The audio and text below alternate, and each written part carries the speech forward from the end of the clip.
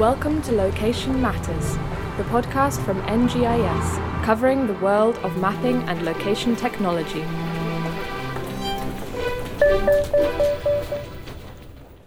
Hi everyone and welcome to Location Matters. My name's Sarah Butler and today we're going to be speaking with yet another technology partner that we know in the GIS and location intelligence space. This has been a bit of a focus series for us in the last few months as we come to grips with the pandemic and really looking at the influence and the impact that location intelligence can have on the way we digest the information that we're seeing. Today, I'm really happy and excited to be joined again by Florence Broderick, who's been on our podcast before. She is the marketing manager at Cardo, and she's joining us all the way from the UK. Amazing. Very cool. Thank you, Flo, very, very much for agreeing to be on the podcast with us today. So Flo's joining us at the moment from the United Kingdom. I know you're not in London at the moment, are you? I'm in the countryside, so getting some fresh air. I mean, as every Londoner loves to do, every Londoner loves to get out of London. I'm allowed to say that because I lived there for quite some time. So Flo, as I mentioned in the introduction, is joining us from a technology partner that we've worked with for quite a while now, Cardo. And the reason that we've got Flo with us today is she's going to talk us through a little bit about what Cardo's been doing throughout the pandemic, putting out some really compelling content with regards to what we can do with spatial data and how we visualize different things that are happening around the world. And it's not always doom and gloom. I think that's the really important thing. We can use spatial science to show us really, really wonderful insights during really dark times. So Flo, would you like to introduce yourself to our listeners who may have not have heard of you before, because Flo has been on a lot of our podcasts, but for our new listeners, you can refresh their memory. For sure. So I look after marketing and sales development at Carto. We're about 150 employees at Carto, and we're building the leading location intelligence platform to analyze spatial data and help different customers in a wide range of sectors solve complicated spatial problems. And a lot of our team are based in New York, and a lot of the team are also based in Madrid. So two areas that have been really hard hit during the pandemic. So it's been a very challenging couple of months, or 3 months now, I think it's been. But actually the shift to working from home has not been so difficult for us, to be quite honest, because we are a company that has a lot of employees in remote, and we're quite used to the Zoom fire drill and using lots of different software platforms to make this work from home stuff easier. So we're doing okay, but it has been a tough few months. I bet. I'm sure that you guys probably went into a lot of your content creation during this time thinking about that exact thing, about how your own team is being affected. I think a lot of the time in marketing we go into, we're thinking about a whole different segment, a different group of people. You don't really approach these topics thinking about your own, it's almost like your own work family. Was that really at the forefront of your mind? Yeah, absolutely. It's been I think it's more difficult for some people than others. For example, I think this whole thing's been really difficult on some of our team who've got kids and who are living in, small apartments in the city with suddenly kids, husband or wife also working from home, or for some of our younger employees who share a house with lots of people. I think it's been really tough. Like they just haven't had a chair or the right desk or whatever it might be. So we've been doing our best to make sure they're as comfortable as possible. And actually, we're now starting to talk about the return to the workspace. But I think our kind of daily virtual coffees have got us all through this emotionally. Yeah, same with us here as well. We've been really making such a huge effort. I actually feel like our office has become more connected in a way, which is really bizarre. I feel like we're more connected being apart than we were when we were together. Like we've always been good, comrades, and everybody's looking out for each other. But I think we're just more mindful now of like how we're all feeling and how we're coping with all of the news. And we're really lucky at the moment where I'm based in Perth. We're starting to make our way back into the workplace. But I think it's been a really nice time in some ways. During a really dark time, we've been able to get to know each other better. Yeah, absolutely. Well, I'm normally remote managing quite a big team within Carto, and was previously the only one who was based in London. And so I think for a lot of my team, it's made them realise what it's like to be remote. And you end up talking to people who perhaps you wouldn't talk to in your day-to-day of just being in our Seville office or just being in our Madrid office, because all of those barriers of location have actually come down. So I would completely agree with you. So let's rewind a little bit and let's go back to maybe mid to late February. I think that's when things really started to kick off. Everybody was aware of what was happening in China and how dire the situation was there. And then we saw the coronavirus begin its, impact in Europe within Italy. It hadn't really yet made it that much into Spain by that point, which I know is where a lot of your team resides. What is going through your head at this point? You can see the world is starting to react more as the virus starts to spread. In the Carto team, what are you guys thinking about how you could possibly contribute or react to this?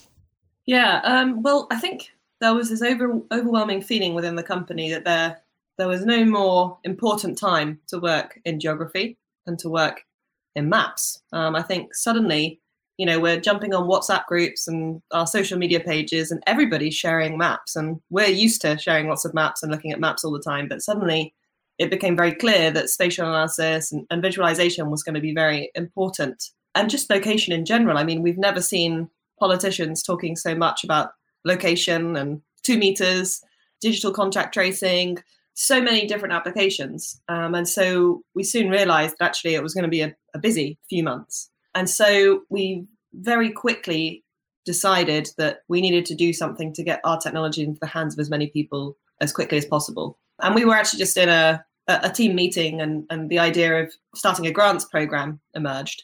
And we very quickly threw out a landing page from the marketing department. In fact, we just extended our normal grants program, which is for nonprofits, to anybody who was doing anything to fight against the coronavirus. And we suddenly just had tons of applications coming in. I think we got featured in a few articles on Business Insider, Forbes, and suddenly all of these incredible volunteers, public, private organizations, nonprofits, just volunteers were just suddenly doing all of these amazing things. And it was really exciting to see all of that happen. I think it gave us all a lot of energy when we're all going through a tough time of maybe not seeing families, a family member being ill. Some of the team even lost some relatives. So I think it gave people energy to be at work and know that what they were doing was contributing to something that was helping with COVID. That's absolutely devastating to hear that about your team losing relatives. And I can't even imagine how hard it was for you guys over there in Europe. I mean, like I said before, we're really lucky here in Australia, and it feels horrible in the same way as that you are relieved that we've been so lucky here in Australia, but you also feel horrible just seeing and hearing everything that's happened. So very sorry to hear about that with your colleagues. On the grants program is something, and that's something I really want to talk to you about. I'd love to hear from you about some of the cool initiatives that came out of this. I watched a BBC News piece where you had some students who were using Carto to do a volunteering program. Love to hear about that. But also a food bank initiative in New York for people who needed to get access to food and find the best way to get to a food bank, for example. What are some of the highlights for you and the team? Yeah, the students one was definitely a great one, and they were featured on the BBC, which was exciting. But really it was a first or second year student at Cambridge University who decided, I need to make a map of all the people who need their shopping or who need medication, who are shielding, and our students need to step up and help them out, because obviously students are slightly less vulnerable to the virus, etc. And actually, I just jumped on a Zoom call with this guy, and he showed me the builder map that he'd created and how they already had so many volunteers and so many people that needed help, and they were essentially pairing based on proximity and based on how certain people could help and what help people needed, which was incredible. We've already seen that replicated in other countries as well. And then the food bank one, an organization in New York called Territorial Empathy, very cool use case where obviously there's lots of canteens, restaurants who are providing meals to those who are most vulnerable. And in a city like New York, that's really, really relevant, as there is a very large vulnerable population there. And yeah, they were mapping those places and making sure that different charities had access to that information to make sure that people could go and get those meals. And then, I mean, one of the most exciting moments was one of our customers or champions in Ecuador. I used to work at Telefonica. He now has a consulting firm who are working directly with the Ecuadorian president to build kind of like a coronavirus hub where you could see mobility data, you could see cases, you could see casualties, you could see medical POIs. And essentially the entire government response was being managed from this dashboard. And suddenly he sent me a link one day, and it was the president of Ecuador with a massive screen behind him with a Carto map on. And it was very exciting, because it was like, wow, this isn't just a small group in a small country. It's actually the president of the whole country using our technology. So that was very exciting. And there are plenty more stories. I could probably tell you 50, but I won't go on forever. So I think it's really nice to see what happens when you put this technology in the hands of people who maybe wouldn't otherwise be using it. I think that's something I've realised from the pandemic, and it's something I've been talking to other technology providers about as well. It's like people before the pandemic maybe didn't think about the way the location impacts their day-to-day and what they do, but I feel like now we're all become really heightened to the idea of location, like you said before, with social distancing, 1.5 metres. Everything that we're doing at the moment by being socially distant is inherently location-based. So putting the tools now in the hands of people who wouldn't previously have them at their hands has been really great. I've seen technology partners as well really demarcating the access to maps by removing the cost associated with using a technology like you guys provide. We've had other partners who have also sort of made their services available for free during this time. With the Carto Grants program, how does that work? Do they have free access to use the maps for a certain time? Yeah, so we originally, none of us really knew how long this was going to go on for. So we originally opened the program for 3-month grants, but there are so many amazing cases that are having such an impact that we've extended that for many of them. And we're completely flexible on that. That's one of the great things I think about being an agile company in a moment like this is you can adapt. So we've done that. I think you're right. There's an incredible amount of generosity that has been shown in the tech world. One example of that being data providers. So we've seen some incredible human mobility data suddenly become available to understand movements of people. So some of our partners, SafeGraph, Unicast, they suddenly started making social distancing products available to people for free. And in fact, some of our customers have even used that data specifically for COVID use cases. So I think there's been a great level of solidarity. And even just looking more mainstream, Google suddenly launched their mobility data products and made that available. And that's really been in the spotlight, which is super exciting. It's an incredible data set. It's extremely large and extremely powerful. And another great example was Citymapper. I'm not sure if you guys use Citymapper down under. I used to use it when I lived in Europe. I love Citymapper. It's the first time I've actually talked about Citymapper since I've moved back. Thank you, Flo. Bringing back all the memories. Yeah, so Citymapper did this really cool thing that they opened up like a mobility index based on how many people were using the app, because obviously you've still got key workers moving. And so it essentially shows you what percentage of a city is still moving. And I think really in the peak of this, London was down at like 6% mobility, so it was a perfect reflection of, suddenly we have no smog, no pollution in London. And yeah, of course, because 6% of the city is moving only. And it's really exciting to see those data sets coming out. And we've seen lots of people in the data science community doing cool things. Like one of our data scientists actually was working with some of the Google team to look at Meetup's RSVP data from meetup.com and showing like how coronavirus affected all of that at the beginning. Of course, that's all at zero now. It's all online meetups and webinars and podcasts. But there are so many different kind of proxy data sets available out there to help us understand what's going on. And I'm really glad to see so many of them being used. I was looking through your blog recently, and I did notice that about the human mobility data and exactly how important it is at a time like this. You had some blogs about why lockdown matters, exploring human mobility data in Italy when Italy's numbers were at their peak. You were talking about how location data streams can be used to fight against COVID-19. I think there's really been a huge emergence in spatial use cases that we weren't faced with before. What have been some of the other use cases that you've seen come out of this? You mentioned contact tracing before. That's something that's very big news here in Australia at the moment, because we've just released an app which everybody is being encouraged to download, which is a contact tracing app. I've been talking to people about the movement of goods like PPE, for example. What are some of the use cases you guys have seen come out of this that you maybe wouldn't have seen or thought of before a pandemic happened? Yeah, there's plenty of them. The track and trace, that's definitely for delivering parcels. I mean, contact tracing. Contact tracing app is launched here today in the UK. Obviously, that's a huge push by so many governments. And with that comes the interesting use case of indoor mapping. So as we do return to work, there are certain organizations who do depend on being in an office. And I'm sure as we start to move towards like an events and conferences phase, that's also going to be really important. But actually one of our design and architecture firm clients called Perkins & Will have been doing some really interesting things to plan layouts in office for post-COVID to ensure compliance with social distancing. So if only 40% of people, for example, can go to the office, you need to make sure that there's capacity, you need to turn things into workstations, you need to make sure that certain bottlenecks within the building have more rigorous cleaning schedules. So that's been one. PPE distribution has been another, in terms of making sure that stock is distributed in line with the amount of population that there is, and it's distributed to the demographic who needs it most, or where there's more key workers.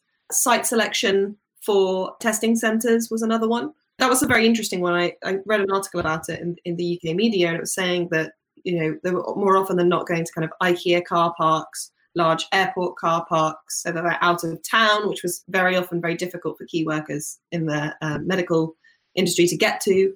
That was another one. There are really so many of them. I think one of the most interesting ones I saw last week, and I shared with the team in Madrid and Seville, is, you know, going to the beach, as it is in Australia, is a big part of the life in Spain.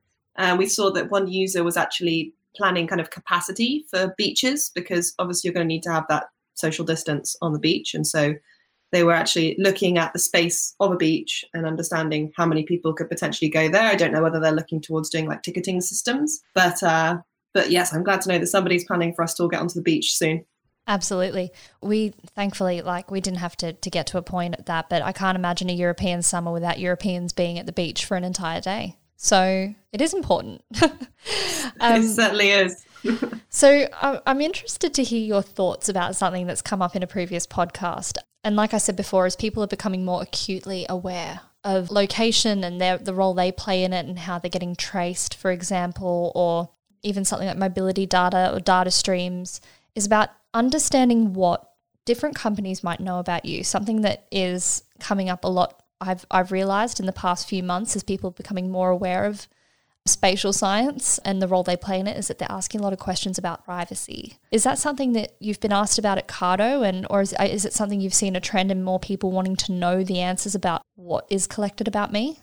Mm-hmm. Yeah, absolutely. And I think even pre-pandemic, that awareness was rising all the time. You know, now you switch on Netflix and you can see a ton of documentaries about privacy and Cambridge Analytica, Brexit campaign.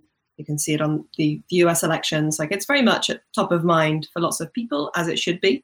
And I think it's very interesting to see how opinions change according to the country. If you look at all of the self-diagnosis apps that were launched at the very beginning of this pandemic, when people needed to quickly get answers on whether they were likely symptomatic, some countries were just very on board with it and thought, okay, it's helpful that location is tracked when I'm giving this information, so that the government can proactively provide resources where there are more people who are symptomatic.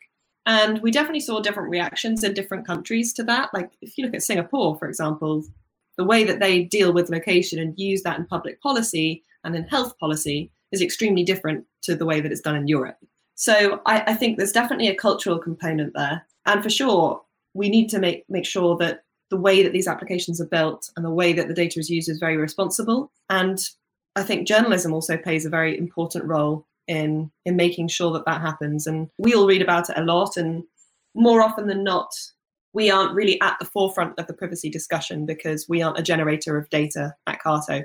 We work with lots of different providers who are generators of data. And I know that the way that they work around anonymization and aggregation is exceptionally rigorous, and they are working constantly with legislators in Europe and with different organizations to make sure that the anonymization is as rigorous as possible. But for sure, it's definitely the forefront right now. And I know that, you know, my uncles and aunties are even talking about this stuff now, which is a sign that this is very much a mainstream, top of mind issue. Absolutely. And I think the way that people, you know, understand location intelligence, spatial science going forward is going to be very different. I think people are going to be more aware of what the possibilities are.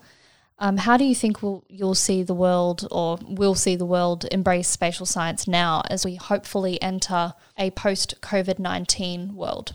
It's a deep question. I threw a very deep question at you. Sorry. No, it's a good one. And actually, I was reflecting on this recently, because before this whole pandemic, if you think about spatial data science and the people who work in that industry, a lot of it is, you know, in financial services, private equity, retail, outdoor media, utilities, perhaps. Like people, it's traditionally been like quite a commercial industry, although there is also the kind of environmental side of things. A big chunk of people who work in environmental science are also using spatial data science. But I think just because so many of those industries have suffered through this pandemic, in that, it's a challenging time for outdoor media because nobody's outdoors. It's a challenging time for retailers because suddenly people aren't buying clothes. Certain pockets of retail are doing okay. But previously, all this talent that was working in spatial data science in these industries, I think we'll see more people moving to other industries where they can have a greater impact, whether that's pharma, whether that's healthcare, whether that's government. I think also the public spending in spatial data science initiatives and location intelligence initiatives is going to go up. I'm not saying private's necessarily going to go down, but I think there's going to be more public spending just because of the way the economy is. So I think it's an exciting time to be working in the industry, and I'm sure we'll see an increase in spatial data science activity for actual public good. Let's hope so. I think that'd be wonderful to see things like that happen. And we'll keep abreast of what's happening in the world of location intelligence. And I think that this conversation, like the one that we're having now, is going to continue on throughout this podcast, towards the end of the year, even into early next year. You guys did a really interesting map and some knowledge sharing about having to cancel events, in-person events. It's something that we've had to do at NGIS as well. We run the Indigenous Mapping Workshop every year. We're not able to do that this year. We're moving online. It does raise a question. It's like, when things go back to normal, how are we going to do that? You mentioned being able to apply location intelligence to your events once they do come back into the fore, and making sure that people stay socially distanced and things like that.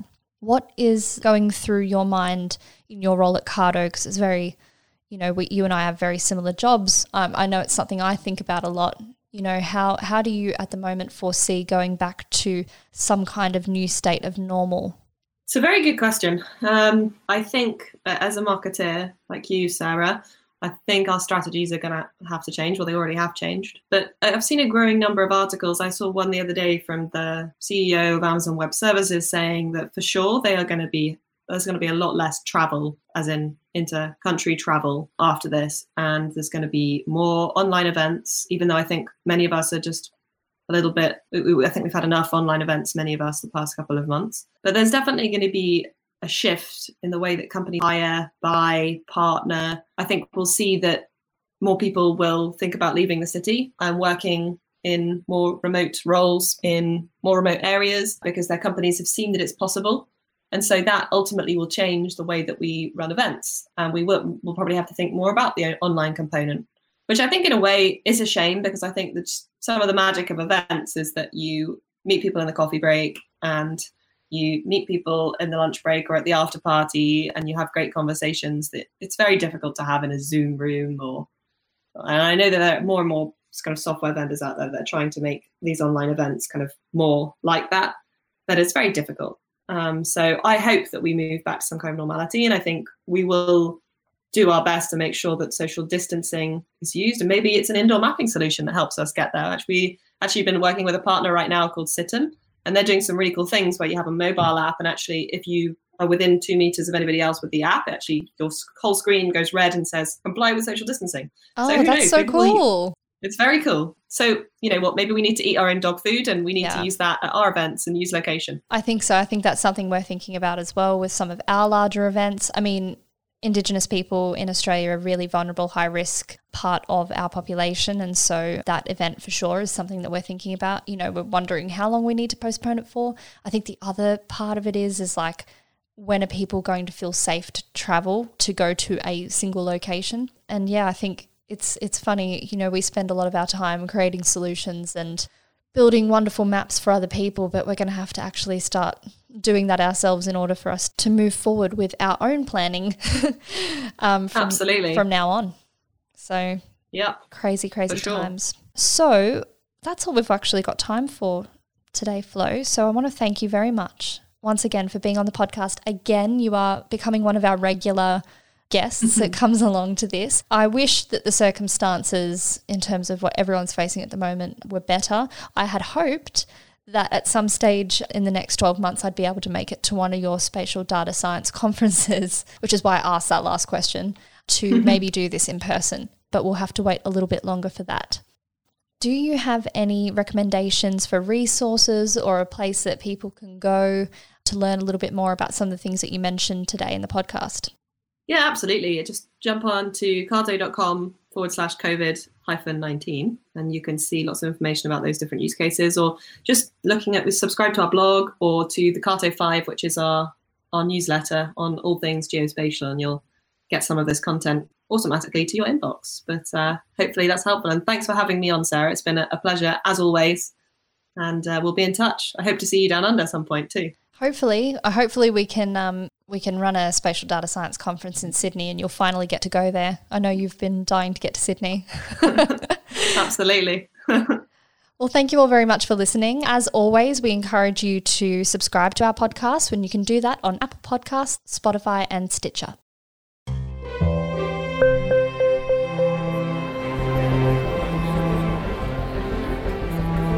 You've been listening to Location Matters, the podcast from NGIS, covering the world of mapping and location technology. To find more episodes or to read our blog, check out our website, ngis.com.au.